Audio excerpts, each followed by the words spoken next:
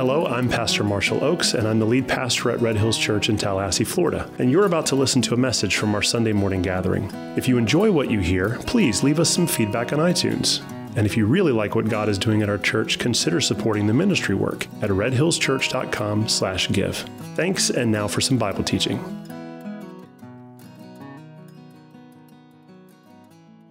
So today it's going to be a good time. We're going to go kind of back and forth in some different chapters. But I'd like to start on the heels of where we left off in Revelation last week when we finished our message series.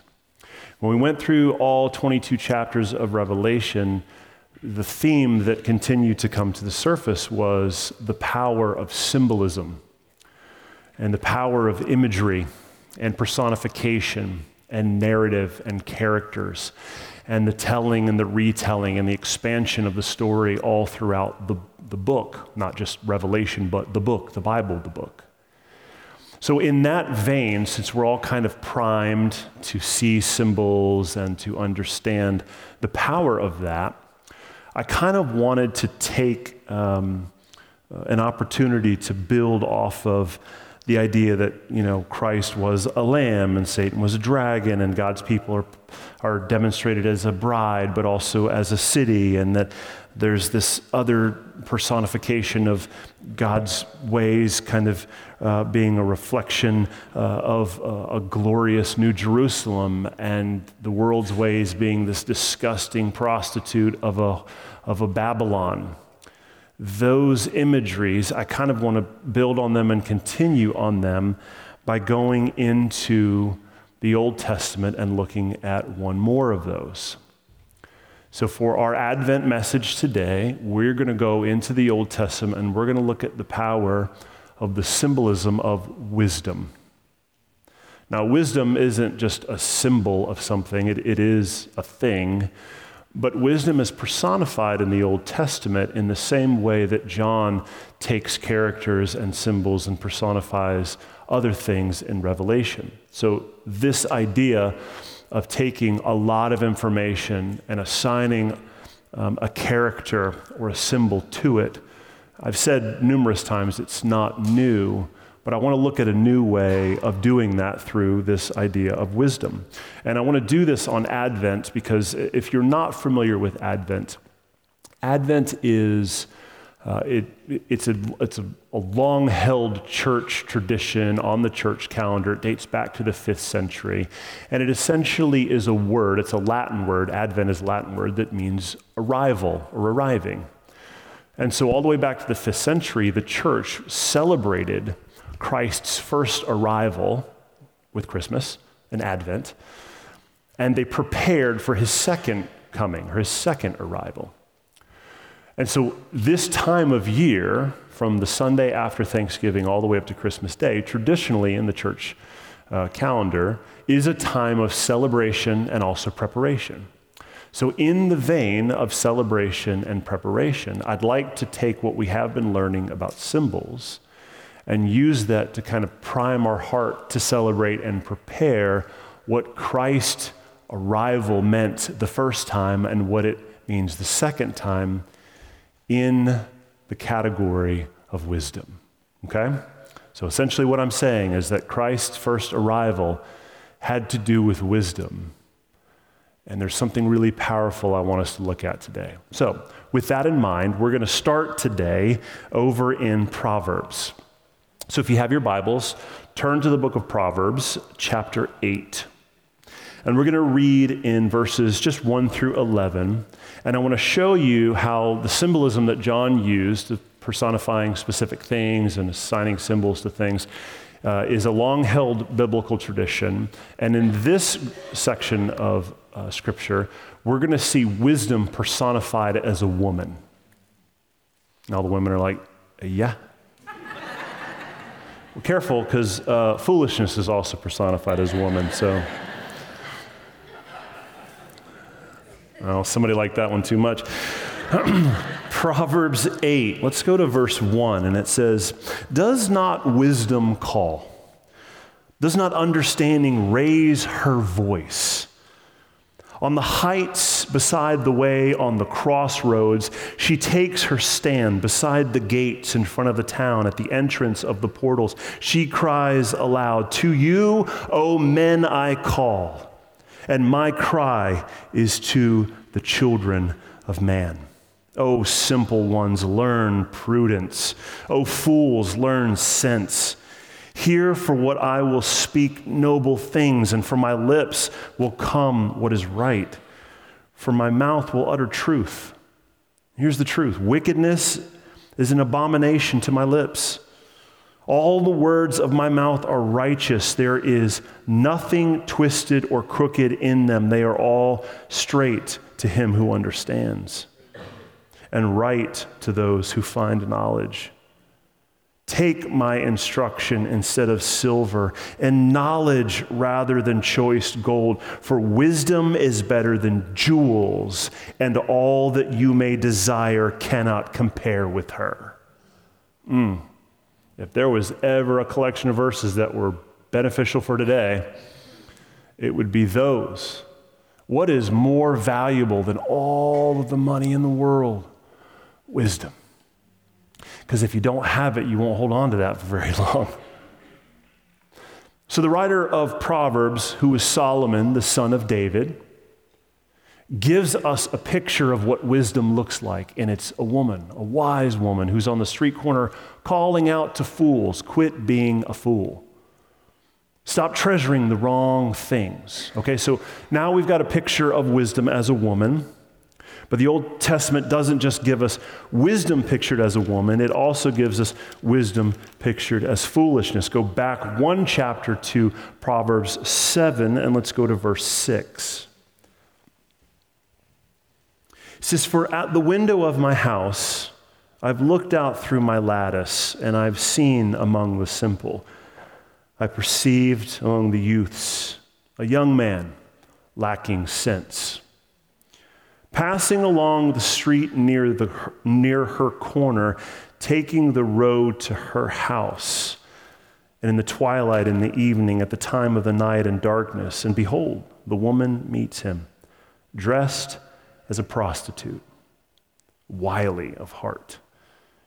She's loud and wayward, and her feet do not stay at home. Now in the street, now in the market, and at every corner she lies in wait. She seizes him and kisses him, and with bold face she says to him, I had to offer sacrifices, and today I've paid my vows. I've done all the religious and social things that I've needed to do in order to keep the faith, and don't let anybody know what my real vocation is. Verse 15, so now I've come out to meet you, to seek you eagerly, and I have found you. I've spread my couch with coverings, colored linens from Egyptian linen. I have perfumed my bed with myrrh, aloes, and cinnamon. So come, let us take our fill of love until the morning, and let us delight ourselves with love. For my husband is not at home. He's gone on a long journey. He took a bag of money with him, and at full moon he will come home. And with much seductive speech, she persuades this young man. With her smooth talk, she compels him. And all at once, he follows her. As an ox goes to the slaughter, or as a stag is caught fast, till an arrow pierces its liver, as a bird rushes into a snare. He does not know that this decision will cost him his life. This is fascinating. Solomon gives us a picture of a woman who's wise, crying out for people to listen to her. And what she has to offer is more valuable than silver and gold. And then he gives us another picture of a woman. And this woman isn't wisdom, this woman is personified foolishness. Foolishness is like a prostitute. Foolishness is like a church person who likes to play religion and come and offer all their sacrifices just to put on the mask and pretend that they have satisfied some of the conviction of their heart, when really all they want is to run from their home and spend their night in somebody else's bed. That's foolishness. And it's personified in these two women, and we see the infidelity, and we see that mankind is often invited to either participate in wisdom or chase after foolishness. And when you chase after foolishness, you end up finding out that it takes your life. Now, what's fascinating to me is that for hundreds of years, the Jewish people had the book of Proverbs. Solomon wrote it, the people of Israel had it, and they were presented with these two symbols. Man, wisdom or foolishness. And every day when they would wake up, they would think, man, who am I going to follow today? Am I going to follow Lady Wisdom, or I'm going to follow Lady Foolishness? And I can imagine moms telling their sons when they leave for the evening to go hang out with their friends, hey, who are you going to follow tonight? Don't be foolish. Don't chase some loose girl. Don't be unwise, be wise. And for hundreds of years, Israel had these two women right in front of them to look at and essentially ask them on a regular basis, who are you going to follow? There was just one problem. Israel always followed the prostitute. But not just Israel. All of the nations followed foolishness. And here's the worst part. The guy who wrote this book, Solomon, the son of David, he was the worst offender. He was the wisest man who ever lived, and he spent all of his time chasing foolish women. Literal foolish women. So the question is, God, what are you going to do? What are you going to do when you have given your word, your wisdom, who you are, your story to a group of people to steward and then carry out to the rest of the world to be a blessing to the nations, and they won't follow what you've asked them to follow?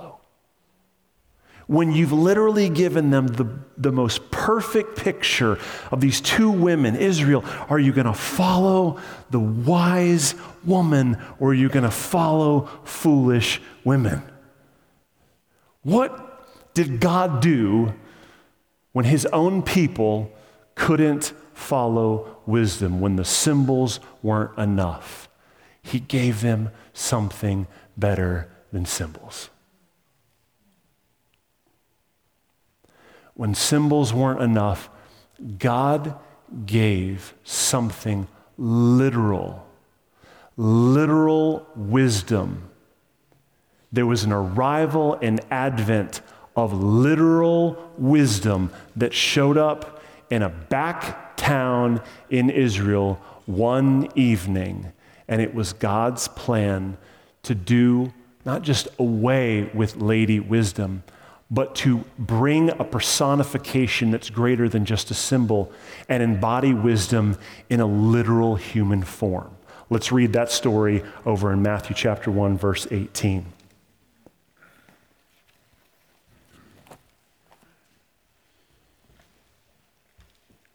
It says, "Now the birth of Jesus Christ took place in this way. When his mother Mary had been betrothed to Joseph, before he came together, she was found to be with child from the Holy Spirit. And her husband Joseph, being a just man and unwilling to put her to shame, resolved to divorce her quietly. But as he considered these things, behold, an angel of the Lord appeared to him in a dream, saying, 'Joseph, son of David, do not fear to take Mary as your wife, for that which is conceived in her is from the Holy Spirit. She will bear a son, and you will call his name Jesus, for he will save his people from their sins.' All of this took place to fulfill what the Lord had spoken of by the prophet. 'Behold, the virgin shall conceive and bear a son, and they shall call his name Emmanuel,' which means God with us." And when Joseph woke from sleep, he did as the angel of the Lord commanded him. He took his wife, but knew her not until she had given birth to a son, and he called his name Jesus. Okay. So Mary and Joseph were engaged to be married, but Mary was found pregnant. The angel told Joseph, take her as your wife and the son as your own. That's important to the story Matthew's trying to tell because Joseph was a descendant of David. Do you see what the angel calls him? Joseph, son of David. Who was the other son of David? Solomon. Do you see what God's starting to do in his story here? I'm going to bring redemption not just by me, God, taking on human flesh in the form in Jesus Christ. I'm also going to have Joseph adopt him into the family so that it preaches a powerful message to the Gentiles, because one day they'll also be adopted in, and I'm setting the precedent that I want in my family, that adoption's how we do this thing. So Joseph, son of David, I want you to name this kid Jesus, and he will be a better son of David. And he's going to fulfill what the prophets spoke, that he will be God with us. And so what we're seeing here is an angel announcing to Joseph that something monumental is about to take place. That this kid Jesus, who will very shortly, in 9 months from now, going to be laying in a tiny little manger of hay, that when Joseph looks down at this kid, when the wise men come, when the shepherds come, when everyone's gathered around to behold this kid is going to embody a lot of things. When everyone's looking down at this kid, they're going to know that this kid is God with us. This kid is literally God with us. Not in a hypothetical situation, isn't it nice that God's like around us because he's God and he's everywhere, but no, he's literally God with us. But that's not all, because when you look down at this kid, you also see that this kid is going to be a better son of David. This kid is not going to be the kind of kid who's going to embody wisdom and then chase foolishness. He's going to be the literal embodiment of wisdom. But when you look down at this kid, you're also going to see, we know from John chapter 1, verse 29, that this kid is going to be the Lamb of God. Remember that whole temple structure where in order to have your sins cleansed, a lamb had to die and then the blood was smeared on the mercy seat, the whole process of sacrifice? Well, guess what? Jesus has come and he's going to be the Lamb of God, the last sacrifice that ever needs to be made.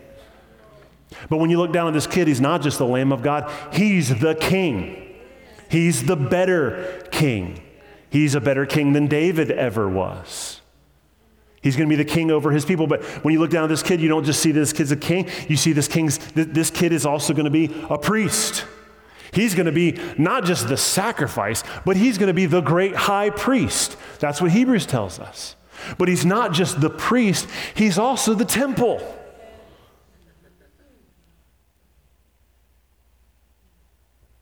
He's the place where all of God's people will gather together. He's the mercy seat. Yes. So the angel shows up to Joseph and declares to Joseph, hey, this kid's going to be a big deal. There's a lot to this kid. And when you look at this kid in the manger, I want all of the reality of this flooding to you. I want you to know that this kid's the king, the priest. He's the greater temple. He's a better son of David. But there's something else I want you to know that he is. He is wisdom. When you look at this kid, I don't want you to just know this kid's going to be king. I want you to look at this kid and know that this kid who will grow into a man and walk around and teach parables in the countryside, he is literally wisdom personified. And here's the fun part. In Greek, the word proverb and parable, same word. So let me take you back in Proverbs chapter 8 to the end of that chapter. I'm going to read you a section that's still talking about Lady Wisdom, but we find out that Lady Wisdom is just a symbol for something more, and that when wisdom shows up personified, it's actually Jesus. Go to Proverbs chapter 8, verse 27. Speaking of wisdom, verse 27, when he, God Almighty, established the heavens, I was there. I don't want you to miss this. Chapter 8 is talking about wisdom. Solomon personifies it as a woman so that you can get this idea of the two women who are presenting us with either wisdom or foolishness. But we find out that as the story expands, wisdom isn't a woman.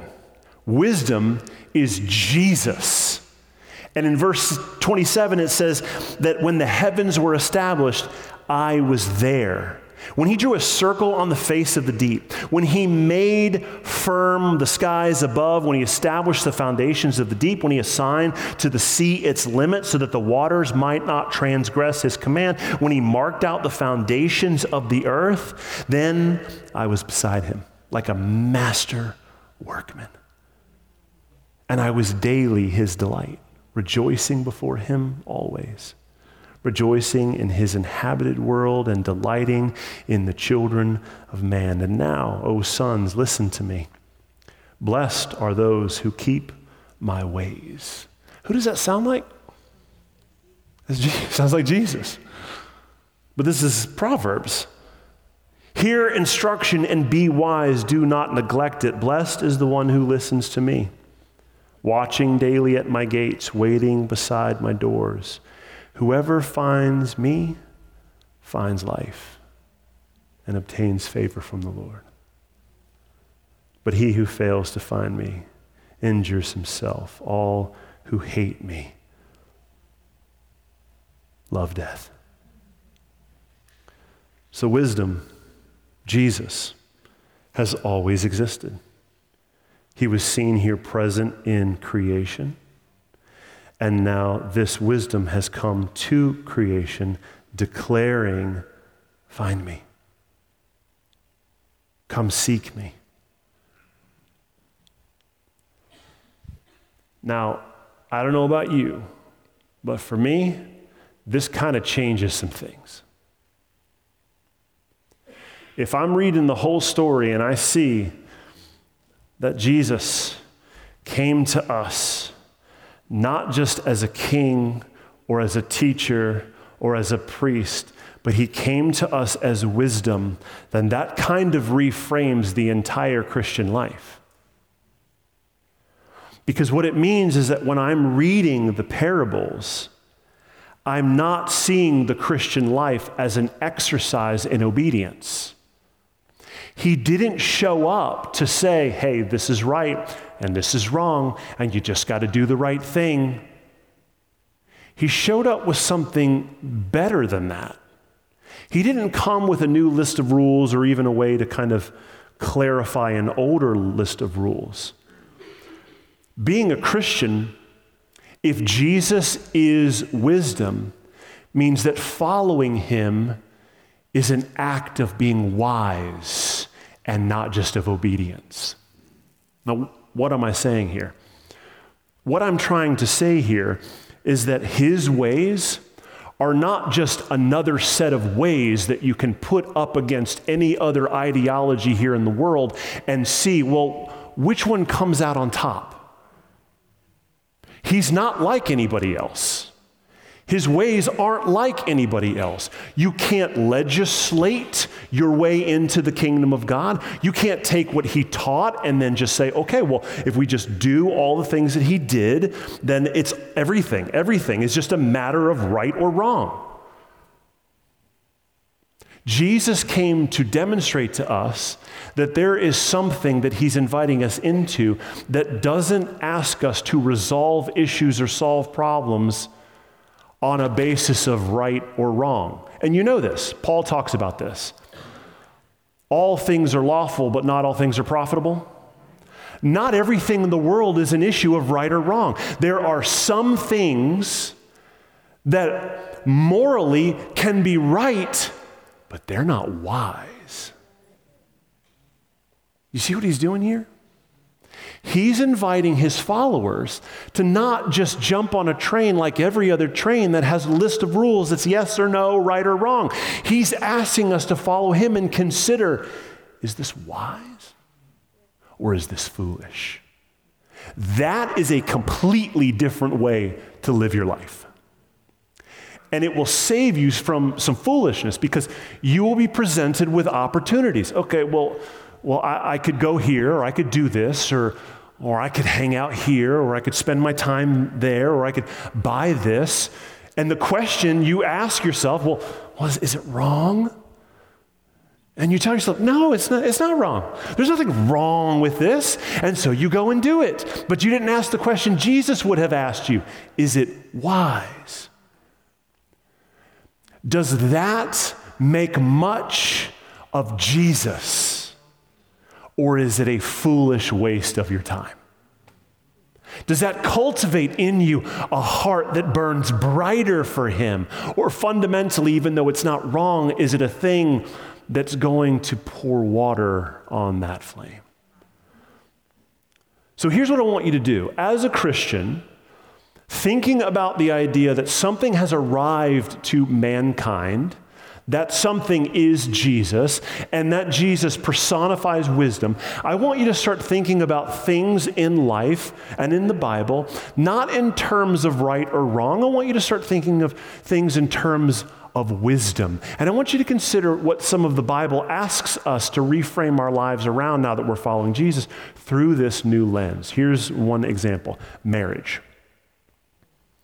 The Bible is clear that marriage, the biblical definition, which God established all the way back in Genesis, is between one man and one woman.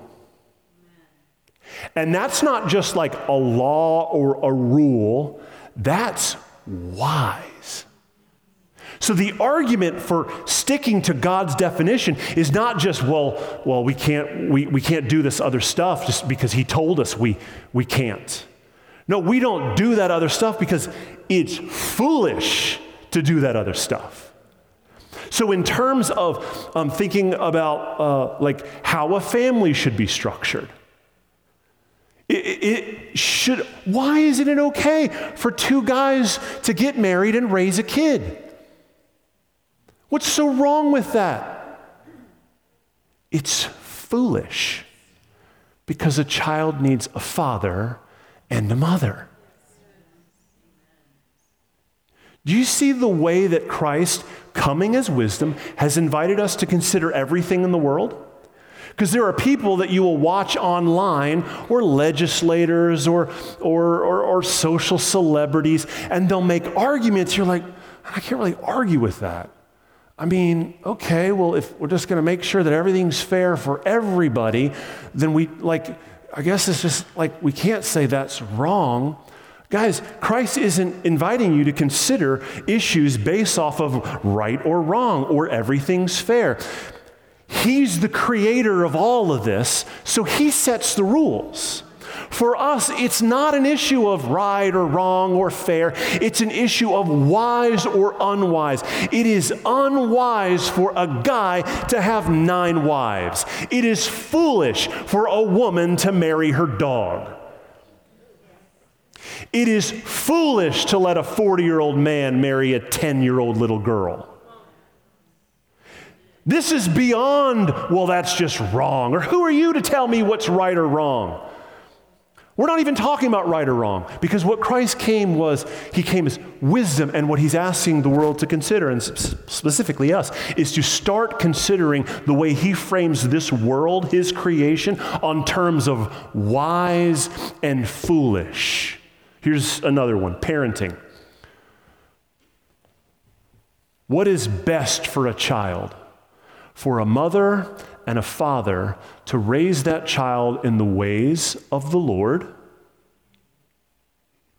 or to have some other outside influence that tells the parents, you don't know what you're doing, so we'll do the parenting for you. What is wise? To to follow the guidelines that God has established for what marriage looks like, for what parenting looks like, or for us in our own wisdom who has a really bad track record of doing things like building towers and thinking we can reach God, to reestablish the boundary lines for what is right and what is wrong and what a parent needs to do in their own home with their child. Now hear me, I'm not talking about that parent abusing their child. I'm talking about a godly man and a godly woman raising their child in the ways of the Lord, and outside influence is telling you, we don't agree with the ways of the Lord, so we're going to supersede your authority with laws that rob you of that ability. Here's another example, relationships. Is there anything wrong with working at your job, and the reason why you go is because you're filled with ambition and you want to rise to the top, and it doesn't matter how you get there as long as you get there? It doesn't matter who you step on or who you treat, because those people, they're not believers. I would never treat my church folk like that, but these are non-believers, and at work, there are no rules. If I don't do this at work, I'll never get noticed. If I don't ignore these rules, and if I don't play the game the way that everybody else is playing the game, I'm never going to advance. And so in my relationship with people, there's this sense that I never let anybody get too close. And the people who do come in close, they don't see the real me. And the whole way that I view relationships is that the world is here to serve me. Or is there a wiser way to consider relationships? When the person of wisdom got on his knees and said, I'm going to wash my disciples' feet. Is it wise to treat all relationships from a posture of servanthood? Or is it just a matter of right or wrong? Here's what I mean by that. Somebody does something against you. Well, they wronged me, therefore I can wrong them back. Is that the wise example that was set for you? Because by my calculations, you had a long list of wrongs against the creator of the universe, and he still saw fit to save you when you weren't worth saving. So what's wise in your relationships? Here's another one, finances. Stop asking yourself the question, is this right or is this wrong? And start asking yourself, is this wise? Is this a wise investment? What is the wisest way to treat my finances? Well, the Bible is clear. Generosity and self-sacrifice. That's the wisest way to treat your finances. Not Scrooge McDuck your whole pile and take diving excursions and swimming around in your gold. That's foolish. You say, no, but that's right. I earned that, so I spend it how I want. Interesting. Who gave you the breath in your lungs to go and earn it? Who gave you the heartbeat, the hands, the legs, the brain, the giftings to go earn it? Oh, you didn't make yourself? So none of that really belongs to you anyway. You're a steward. So stop thinking in terms of right and wrong and entitlement and start thinking in terms of wise and foolish. Here's one more, identity.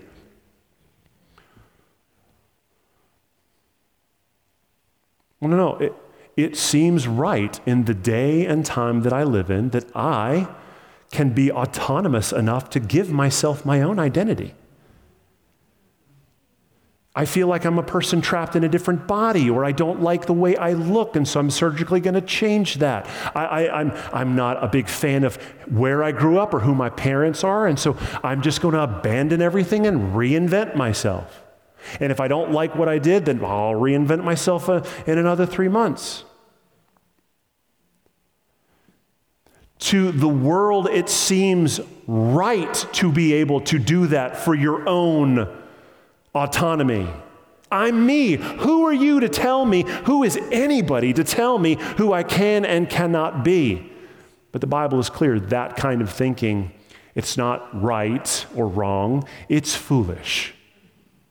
Because there is a wiser way to consider your identity, and that it has been given to you at birth from your Creator. And your goal is to give that identity back to Him in worship. So here's my conclusion. When you look at the advent of Jesus, He brought us many things. Salvation, He brought us a king, He fulfilled prophecy, He fulfilled lots of symbols from the Old Testament. Guys, for hundreds of years, we're talking about this man showing up, and he finally showed up, and he fulfilled everything that they said he would fulfill, including this one important one, wisdom. And I am convinced that wisdom should shape how we approach God. But it should shape how we approach each other. We need to unlearn the thing that the world had taught us, and honestly, some churches have taught us, that every decision you make is based off of a right or a wrong scale. Look, that will get you some answers in some situations, but it's a faulty setup because there are some things that are not right or wrong. They're wise or foolish. So if you stop trying to make every decision off of right or wrong and you start using the better scale of Christ as wise or foolish, you won't miss any of the right or wrong answers because they fundamentally always boil down to wise or foolish. But if you run your life off of right or wrong, you will miss the foolish and the wise choices. You see where I'm going? So the invitation is, in life with one another, start thinking in terms of wise and foolish. In your relationship with God, start thinking in terms of wise and foolish. Here's a perfect example, and this is the one I'm going to leave you with. When you're reading through Scripture, stop looking at Scripture as a list of things that are either right or wrong. Well, it says I can't do that, so I can't do that. Consider the exhortations in the Word of God as invitations to live a wiser life. Look, if there was something that I could give the young people in this room that would change your life over the next 30 years, it's this. Start asking God for wisdom. Stop trying to make every decision and think of everything in terms of, well, it's not wrong. Well, you're right, it's not wrong, but it's stupid. And it's going to develop a habit inside of you that you're going to have to break 20 years from now anyway. So don't even start. It's foolish. Man, if you can start praying right now at 15, if you can start praying at 20, Lord, make me wise. I want to be the wisest person among my peers. In any room I'm in, God, I want to be the wisest. I want everything to be filtered through the biblical filter of wise and foolish. I'm telling you, your life will be transformed. Here's an example. Romans 15, 1 through 7. Paul finishes an amazing book with a list of commands that reflect Christ himself and what we're supposed to do about it. And the temptation is always to look at this as a command. Well, this is something I got to do. I'm obliged. I'm obligated to do this. But I want you to think about this and really everything in life through this new lens of wise. Romans 15, 1 through 7, it says, "We who are strong have an obligation to bear with the failings of the weak and not to please ourselves." Ugh. Are you kidding me? You know how long it's taken me to get strong in my faith, and now I have to, for the weak? And you know what he's talking about here? He's talking about people who eat only vegetables and people who eat meat. Nobody? All right. Back then it was an idolatrous thing, but I always think it's funny every time I read through the book that's the illustration he uses. He says that people who eat vegetables are weak. And people who eat meat are strong. Now, that's not the illustration I'm making. I'm just pointing out that that's funny. The argument he's making here is that in any given church, there are a group of people who are not mature in their faith, and there are always a group of people who are mature in their faith. And it is not the responsibility of the immature to become mature before they can start milling about and becoming part of the family. It is the responsibility of the mature to bear with the failings of the weak until they grow up in their faith. That sounds miserable. I don't want to do that. I want to stand around and say, grow up. Quit being a baby. That's right. But that's not what Paul's encouragement is. Paul says that's not how you're supposed to act, because that's foolish. Why is that foolish? Let's go on. Let each of them please his neighbor for his good, to build him up, for Christ did not please himself. But as it is written, the reproaches of those who reproached you fell on me. For whatever was written in former days was written for our instruction, that through endurance and through the encouragement of the Scriptures we might have hope. May the God of endurance and encouragement grant you to live in such harmony with one another in accordance with Christ Jesus, that together you may with one voice glorify the God and Father of our Lord Jesus Christ. Therefore, welcome one another as Christ has welcomed you for the glory of God. Why is it not a matter of right or wrong? You're weak. Acting like that is wrong. Grow up and be right, like me over here. See, that's not how Christ came to you. Christ didn't come over with a bunch of finger wagging. Christ demonstrated to you that it was wisest to bear with the weakness so that they could grow up in their faith, so that all of us with one voice could magnify Jesus. This is just one example. There are hundreds in the Bible. Every time you come to a scripture that your flesh wants to say, that's a right or a wrong. You're either in or you're out. I want you to force your mind to think in terms of, okay, what if I don't look at this as a thing that's, okay, well now I have to, I'm obligated to bear with them. Well, okay, I might bear with them, but I'm going to do it gritting my teeth. What if you didn't consider the command something that just had to be done, but was an invitation for you to live as a wiser person? Oh. Then the weak who come are not something we just have to bear with in an obligation. They're an invitation for us to participate in Christ's wisdom in watching them grow in their faith, however long it takes, because that's what he did for you. And if you've got kids, you know exactly what I'm talking about. So on this Christmas, last service before Christmas for us, this Advent time together, the exhortation I want to bring to us as a church is that Christ came to us as a child, but that child was loaded with things this human would become. That as this child grew, we're told would grow in wisdom, but was also the personification of wisdom. That he would one day become king, that he would suffer, he would raise again, and he would sit at the right hand of the Father, and the Father would say, now make your enemies a footstool. That all of this is true things that we know about Christ, but the greatest of these for us to consider today is he came to us as wisdom, and the invitation to us on this Christmas Eve is to consider from this day forward everything that we do through a lens of wise or foolish.